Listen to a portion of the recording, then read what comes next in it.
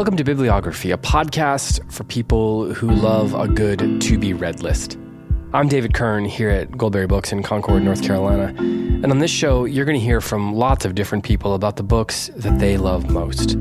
The books that have made them who they are, that they've carried with them through all sorts of times, good and bad, that they turn to for solace or pleasure or companionship. This is a conversation show about the way books make our lives richer. So if you love books, I hope you'll tune in each week to discover new titles, hear from kindred spirits, and celebrate this wonderful art form. This week, we'll be launching the show with 2 episodes, including this premiere episode on which you'll hear a recent conversation with one of North Carolina's most beloved writers, Ron Rash. Ron is an American poet, short story writer, and novelist, and he's the Paris Distinguished Professor in Appalachian Cultural Studies at Western Carolina University.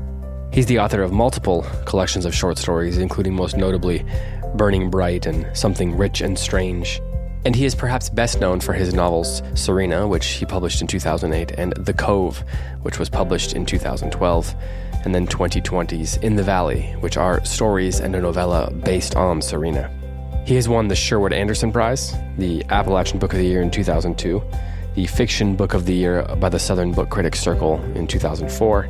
He's won the James Still Award from the Fellowship of Southern Writers in 2005. And twice he has been a finalist for the PEN/Faulkner Award for Fiction. He's been anthologized many times, including in the Best American Short Stories of 2010 and in the 2018 edition of the Best American Short Stories. He has also been inducted into the South Carolina Academy of Authors. He is one of our very best writers in the Carolinas and the ideal guest to launch a podcast out of a North Carolina bookshop. When we knew we were launching this podcast, we always knew we wanted Ron Rash to be the first guest on this show. So without further ado, I'm going to get you over to my conversation with Ron. Thanks so much for listening to Bibliography, and we hope you enjoy this conversation. Ron Rash, thank you so much for being our guinea pig, coming on the first episode of this podcast. We really appreciate it. Well, I'm honored to do so. Independent bookstores have been crucial to me and my work. And anytime I can help one out, I'm certainly glad to. Well, thank you. I mean, around here, you're like a legend almost. People come in and they talk about your books in hushed tones. One of the things I want to ask you to start, I've got a couple questions that we'll see where they take us. But the first thing I want to ask every guest who comes on this episode is this question. All right, every guest who comes on this podcast, rather. Do you remember the first time that you fell in love with a book? Like when you were a kid, like it just swept you away and it just maybe it stuck with you. Yeah. Wow. I think maybe Tom Sawyer actually wasn't, that precocious reader, but the books that I remember, I read Call of the Wild when I was in the 4th grade. And I remember that book really, I'd read Hardy Boys, I'd read the kind of things that a kid reads, but I just that book kind of took me to a level that I hadn't been before. That was certainly one of the early books. And some of Poe's short stories, which was a sign of where my own work was going. But those are particularly memorable when I was 10 to 12, 9, 10, whatever. You wanted to be a writer at that age? No. And it's so interesting because most of my friends who are writers, including 2 of our best, Jill McCorkle and Lee Smith, they knew they were going to be writers very early on. I mean, even in elementary school. And I wasn't that way, but I think I was showing the symptoms. I'm an introvert, very comfortable being by myself, out in the woods. I love just kind of going out, and I was reading, and I was always a voracious reader. So I think I was working my way toward it. Yeah. So you mentioned you like being outside, being by yourself. Do you think that's why books like Tom Sawyer and Call of the Wild were appealing to you? Yeah. I think that was part of it, just that sense of, what's it like for people once they kind of escape those boundaries and go out. Huckleberry Finn, obviously, even more so than Tom Sawyer, because that's the book about somebody going out. But I've always been interested in nature. And so, London certainly fit that. Did you read a lot of adventure books? I mean, was that like a big, you mentioned the Hardy Boys. I did. I can remember reading. When I was my hobby when I was like I guess from the age 6 till, well, it's still in a way, it was snakes. I love to catch snakes. And so I would read these books about snakes. I was trying to get my family to move to Australia because they had like 20 different poisonous snakes. And you sound like my 9-year-old. I wanted to see, and they didn't quite think that was a good idea. But yeah, but I love to read books about animals, and I continue to. I mean, I actually just reading the book about last book I guess I read was about Siberian tigers. Do you read more nonfiction or fiction? I'm just curious. Just as you write a lot of fiction, but yeah, I do. I found as I get older, it balances out about half and half. Okay. I've recently read a couple of novels. But also read a book about the Shining Path, the group in South America. Mm-hmm. I'm very interested in history as well. So, yeah, I go to different places, but I think the one thing I always want is good writing. And you can get that. You know, some of my favorite writers are actually nonfiction writers who just really know how to tell a story or just have, real good language. So for you, you're talking about good language. Did you come from a family of readers and storytellers? Yeah, I did. I kind of got that Southern cliche. Yeah. But, there is something to it. My generation was probably the last generation to grow up pretty much, at least in my family, without air conditioning. So people would go out on the porch, and they really would do that. And I spent a lot of time with my grandmother. And there was a lot of storytelling going on, but also my parents were first generation college people. They actually met at in a cotton mill. Both were Appalachian families who come, and this is Concord certainly is a place that would be aware of this. Into the mills. Mm-hmm. My grandfather couldn't read and write on that side, on my dad's side, but they were very driven. And they both ended up being teachers. They went back to school. My mom in her late 30s, my dad in his mid 20s. He had to get a GED because he dropped out of high school. And what that did was we never had a lot of money because there were student debts. And they kind of started late. And we weren't poverty stricken, but we were doing okay. But there were always books in the house.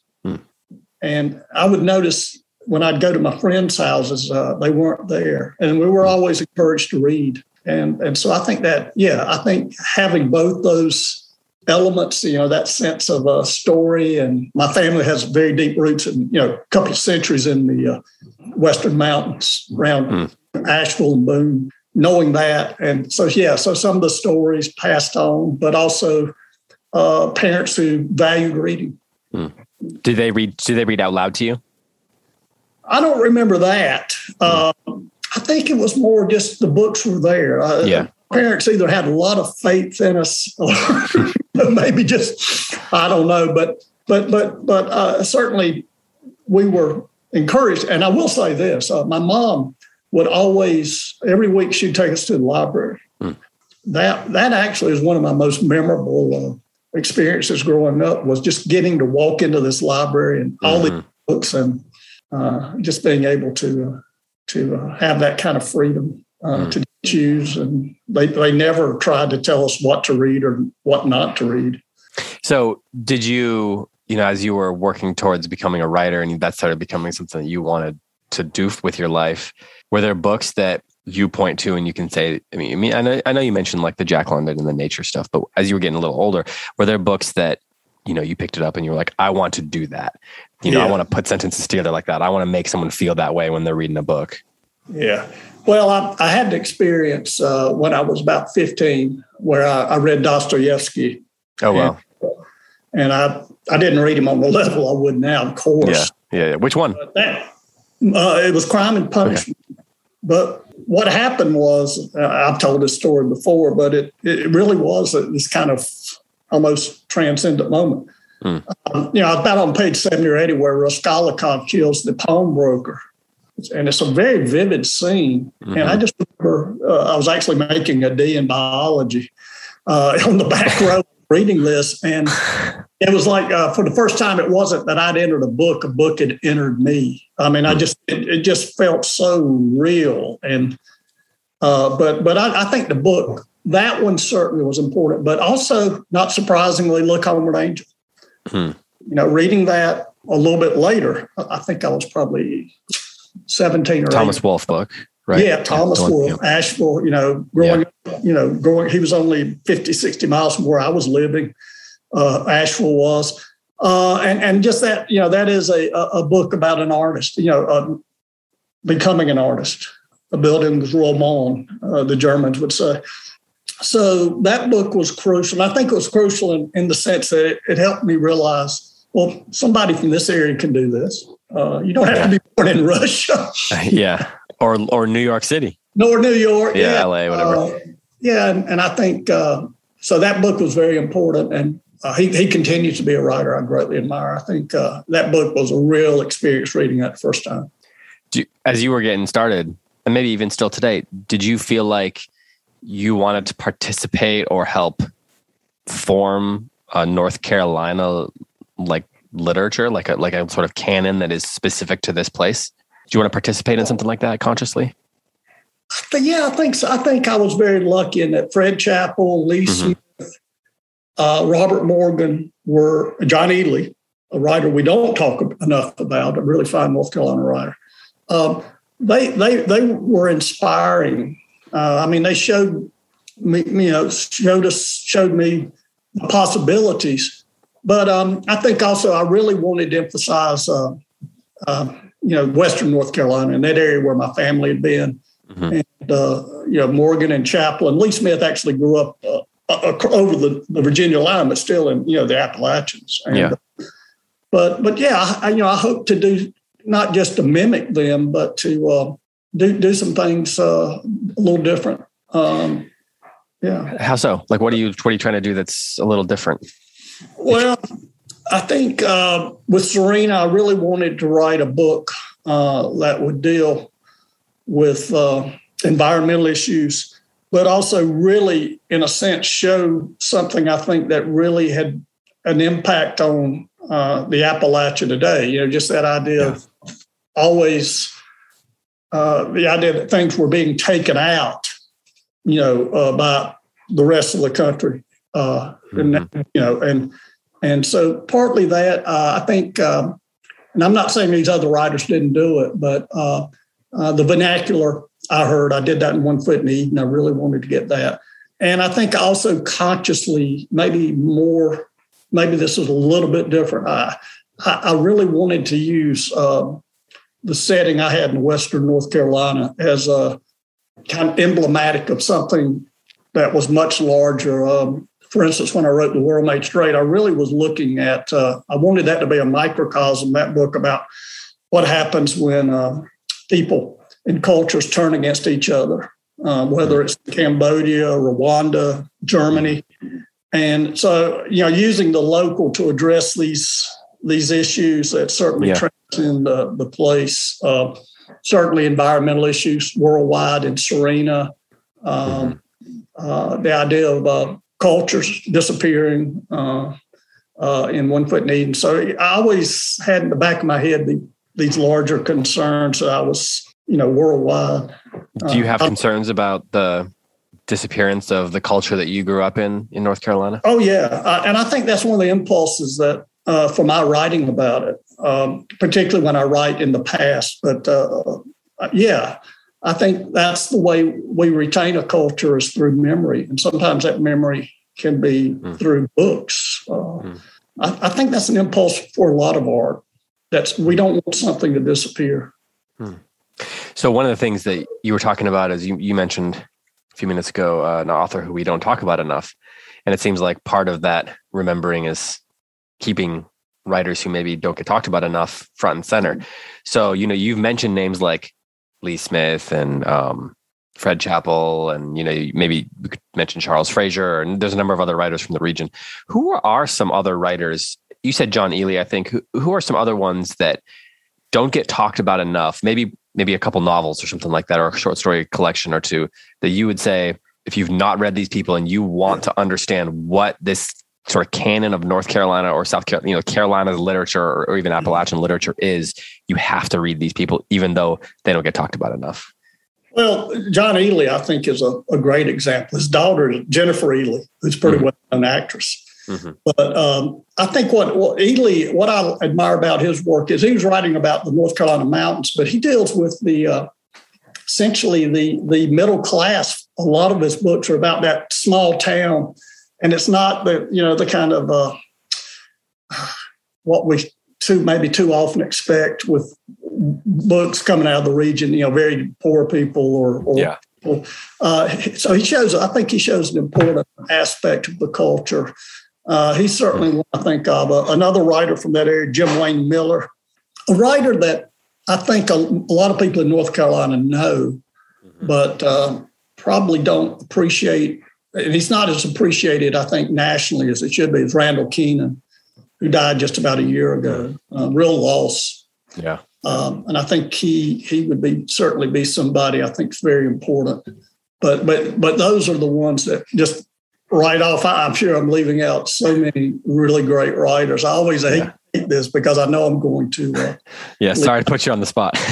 Yeah. Well, I do this to my students, So I ask them, I say, I know you hate this question, but it does lead. Yeah. And I think that's one thing that it's interesting to me that a lot of times when writers get together, we don't want to talk about writing or our writing, but we do enjoy talking about books that we admire writers. And it's so wonderful because they lead me to writers that I wouldn't have read. You mentioned you're teaching. What are some of your favorite things to teach? Well, I always start my classes off with a Flannery O'Connor short story. Which one? She's A Good Man is Hard to Find.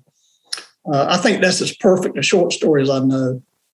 And it's such a great story to teach because you can really talk about the architecture of a story, really looking at it, inside out. And O'Connor's such a gifted writer. I mean, I think as far as short stories, I would put her, personally, her stories mean more to me than any other American writer. Mm.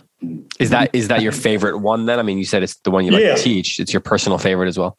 Yeah, I think, I really believe that it's probably as seamless a story as I know. I mean, and it keeps surprising me. I probably read it 25 times, and there's always something that maybe I've forgotten, but it just hits me again how well done it is. And she's really important. Actually, in my office where I write, I've got a photograph of her frowning at me. She's kind of right above me, looming over me. Have you been reminding me you're not good enough yet, buddy. keep trying. Keep trying. Yep. So have you been to her house down in Milledgeville? I have not been there. I've been to the one in Savannah. Okay. Yeah. Which in some ways I think says so much about her because it actually, you look out from the window of her bedroom and you see the street, a town square. So she would see all of the people there, but there's also a church that you can see from there as well. And just that, to me, that I can just see her looking down on those people because she was so tough on us as human beings. Yeah. Yet at that same time, that church being there too. Yeah, hovering over what she's seen as well. Yeah. It's interesting too that she, the Savannah house was that was when she was younger, right? Her childhood. Childhood house. And then of course she ends up being sick and having to move out to Milledgeville. Yeah. So she had this, this beautiful southern city, and then she ends up in this small town out in the country. And you see both of those, you see characters from both of those worlds show up so clearly. She just had this ability to there wasn't one type of person that she could create a character of. Right. So many different varieties of people and none of them felt incomplete. Yeah, no, she's amazing. And to have done that so young, she died at 39. Most of her best work was probably 25 to 35. So, a lot of people have trouble with her work. They just feel like it's a little bleak, a little dark.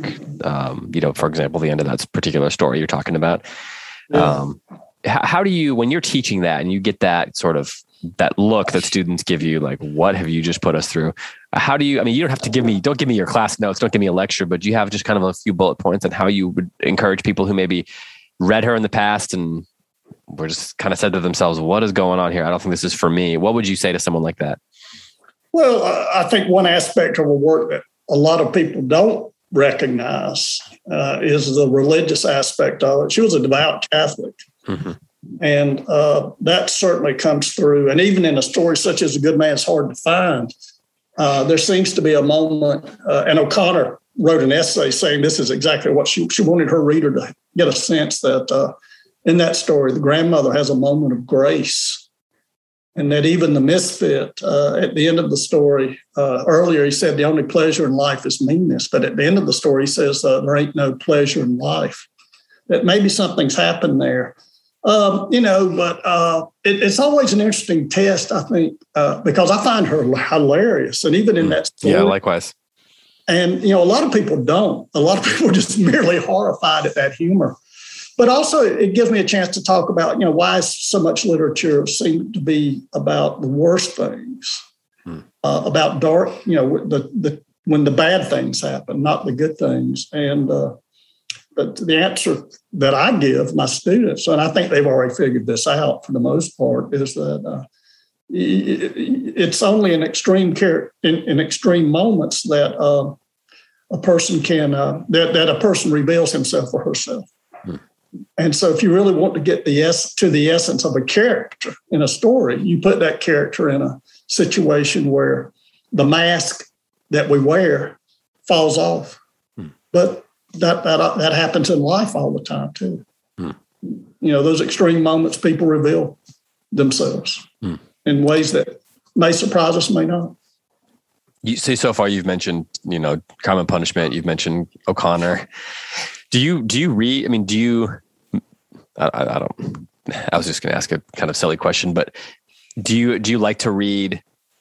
You mentioned O'Connor. Do you like to read lighter things as well? Yeah, I like humor. I mean, not that you're reading, the newest like Beach Read or whatever, but yeah. Well, I like to read. Let's see.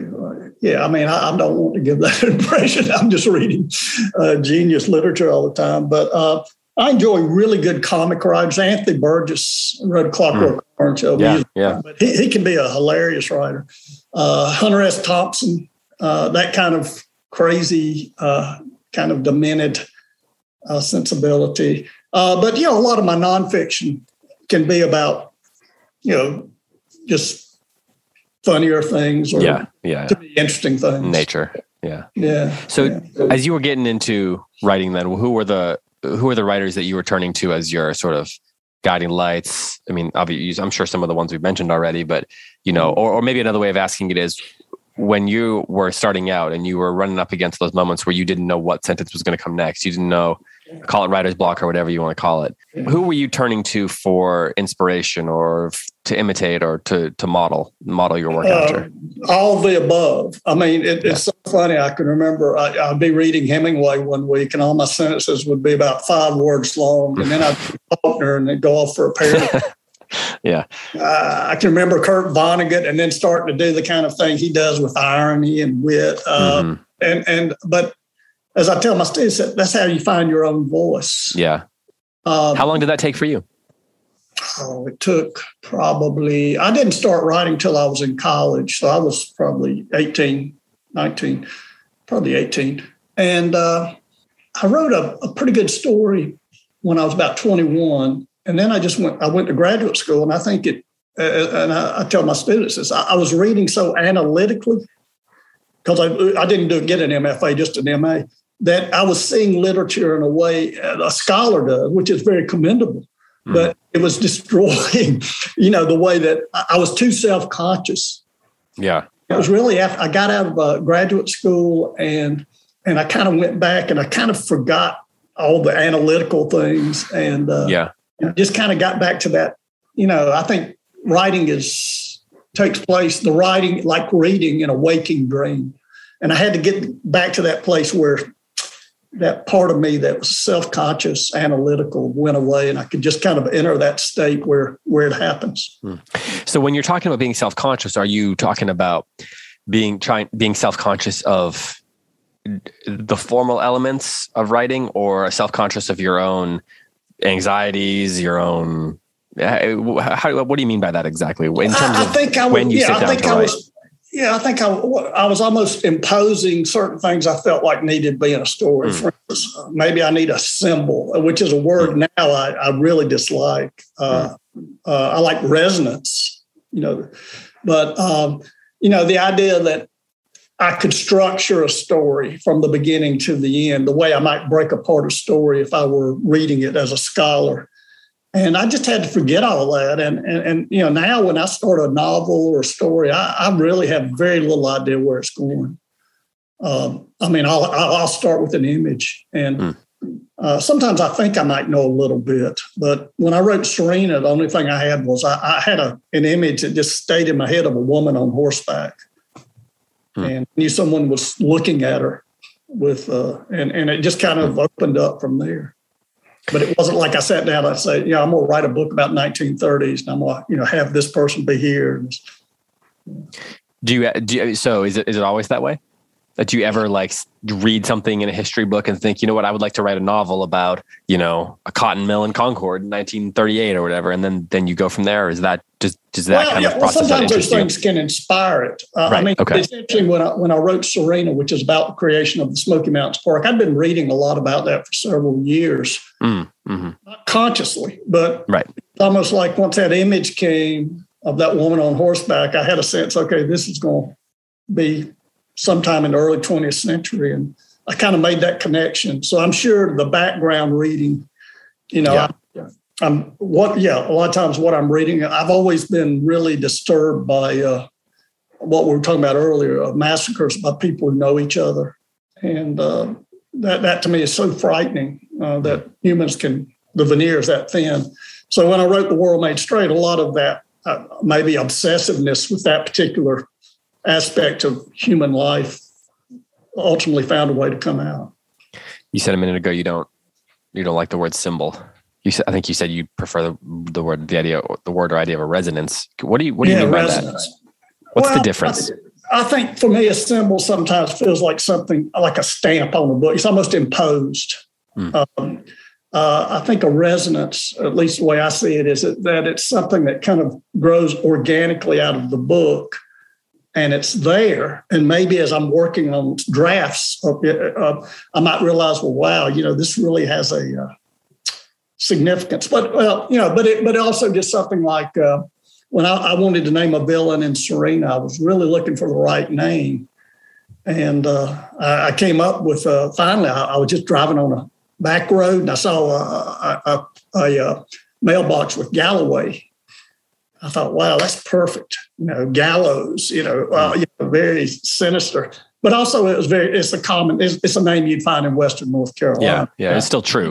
You don't have to read that on a symbolic level. But I hope it kind of had a resonance to it. If you are, as a writer, do you, so you don't worry about, it doesn't bother you if someone doesn't make that connection. You don't feel like you haven't done your job. It's just, you're hoping that there's kind of an essence of that name that's, kind of imbued into the story.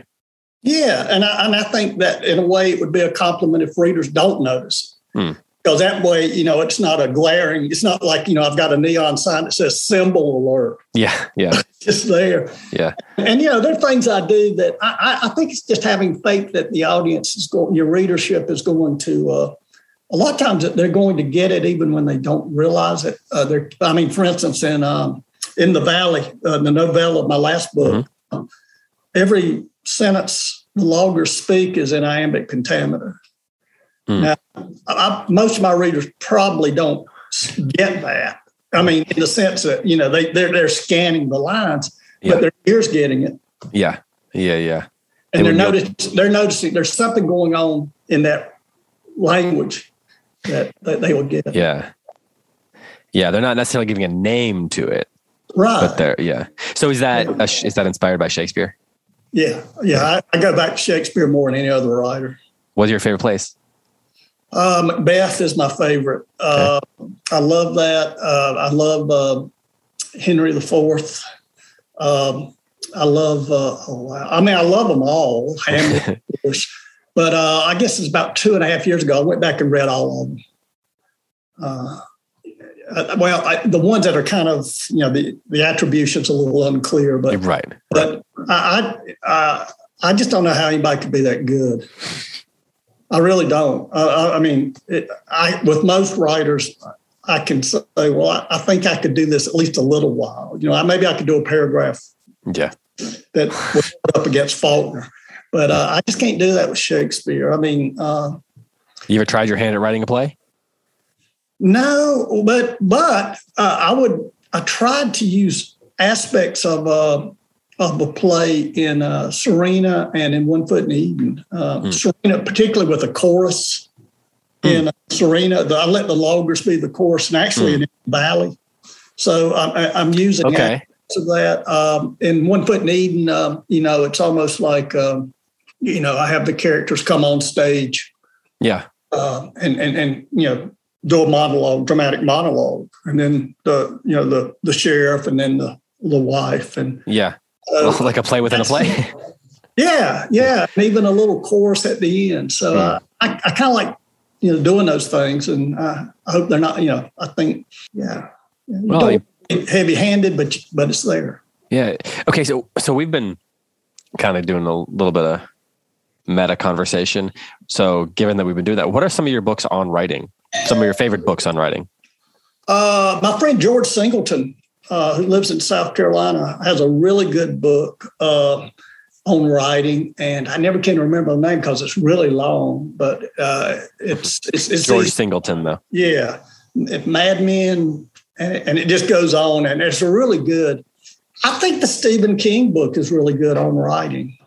I think those are my two favorite. And what I don't like about probably most of the books I see on writing is they're doing the very thing I was talking about that I had to get away from, that kind of analytical, self-conscious thing. It's almost as if sometimes it's like they're dissecting a frog. Mm. And I think once you start doing that, I'm not sure. Different. Maybe that helps a lot of writers. I don't know, but I find that those books don't inspire me the way books such as George Singleton's. So I don't want to keep you too much longer, but I would love, you mentioned Dostoevsky. I'd love to know what role the classics play in your reading life. We've talked about Dostoevsky and Shakespeare, but let's call it classics, 19th century and previous. So what are some of the ones that you find yourself returning to the most, other than Shakespeare and Dostoevsky, since we've already mentioned this? Those both are really important, particularly. I go back to Faulkner a lot. There's a French writer from the early 19th century I really admire, John Junot. He's good. 19th century, Melville, Moby Dick. As much as I love Faulkner, if I had to pick one great novel by an American, I'd probably go with Moby Dick. Why is that?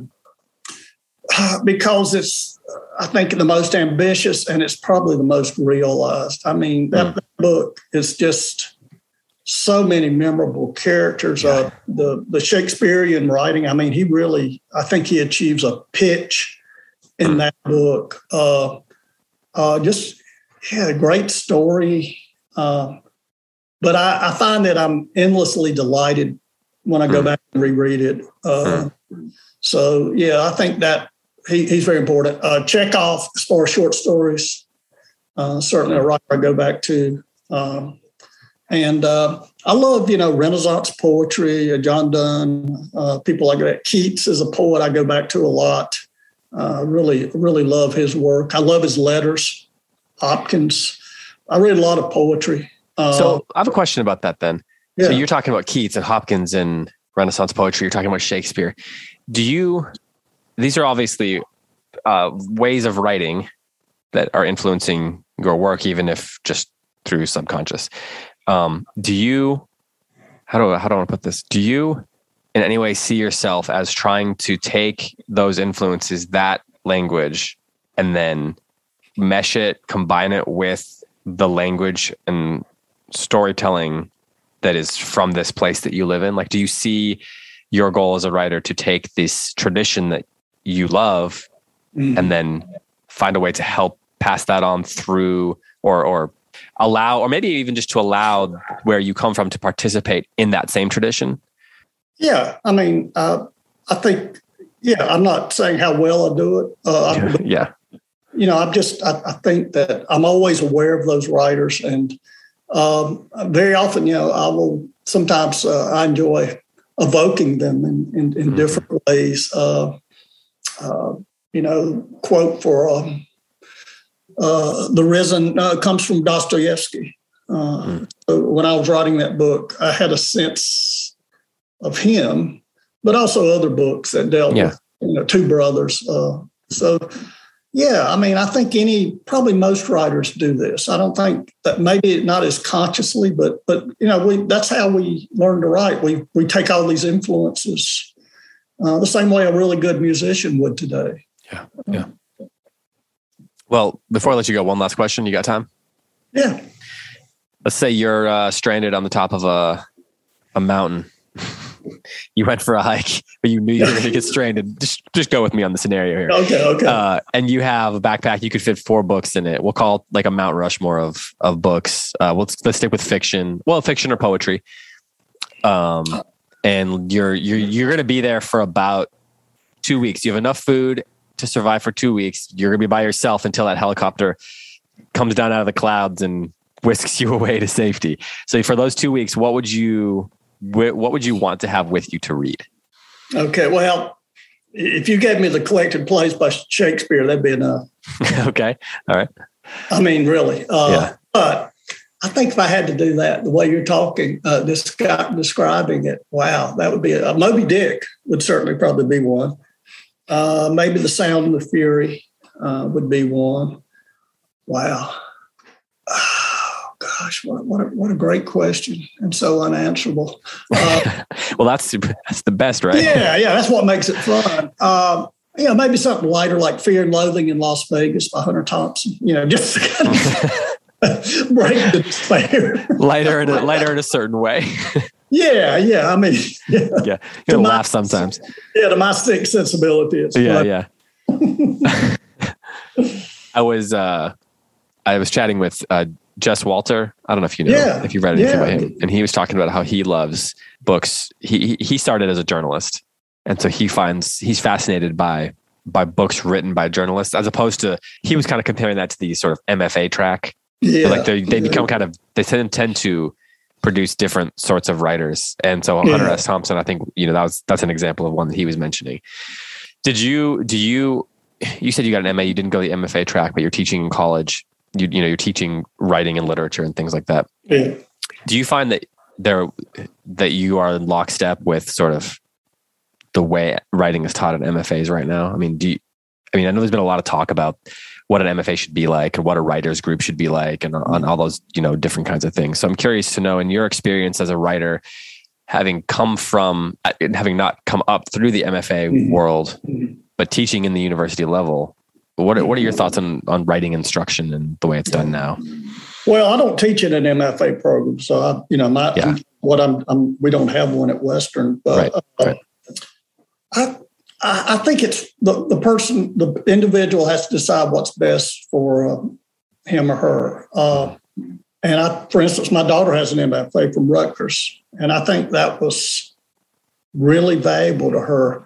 Mm-hmm. But also for me, I think getting a straight MA in literature was the best thing I could have done. And maybe that's because I was a little later developing, but it was a great degree. And we had an incredible reading list. It was actually it was for a PhD program at Georgia. I was at Clemson, but I was reading all of these books. And I think for me at that time, I needed to be reading other people. Mm. So I think it's individual, but I don't think, the idea that you have to have an MFA. I think the main thing is it's going to be the reading that's going to get you there, I think. You're going to do that. If you do it, the great thing about a good MFA teacher is going to show you books. So, I think it just comes down to individual, whether that's what you need or not. Yeah. Yeah. What's the last book that you read that surprised you? This is the last question, then I'll let you go. Get back to your day. Well, I had one that surprised me, and I won't give the name of it because I'm convinced it's going to win a major award. You don't want to be prophetic? Yeah, and it is so poorly written. I actually read a paragraph to my students, and they started laughing. It surprised you in a negative way because you think in a negative way, yeah. But it's going to win the award. Okay, because it's gotten so much attention and so many. And I went back after I read it. I don't like to read the reviews beforehand because I don't want to prejudice myself, against the book. Mm-hmm. But I was really surprised. Actually, I'll tell you the book that I just finished it a couple of weeks ago. I'll show it to you. Do you know this guy, Lee Durkee? I do not. The Last Taxi Driver? Yeah. It's a wonderful book. He lives in Oxford, Mississippi. And, I'd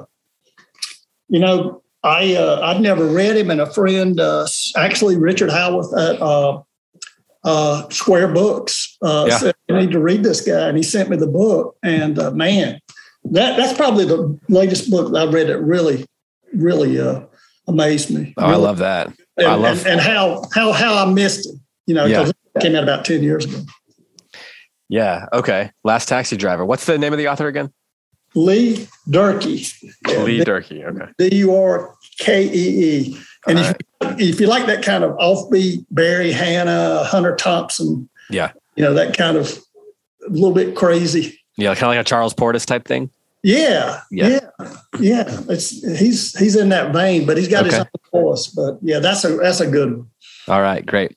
Hey, thank you so much. I appreciate the time, and I'll let you get back to your day. But this was a lot of fun, and appreciate you coming on the first episode. Yeah, and I look forward to visiting your store. That would be awesome. Maybe we can do a signing or something sometime. That'd be great. Well, that was Ron Rash. Thanks so much to Mr. Rash for coming on the podcast and being our first guest here on Bibliography. I think all of our to-be-read lists grew a little bit this week. Thanks to you for listening. Please be sure to tell your friends about the show in whatever form you'd like to do that. We certainly do appreciate it. For all of us here at Goldberry Books, I'm David Kern. Until next time, happy reading.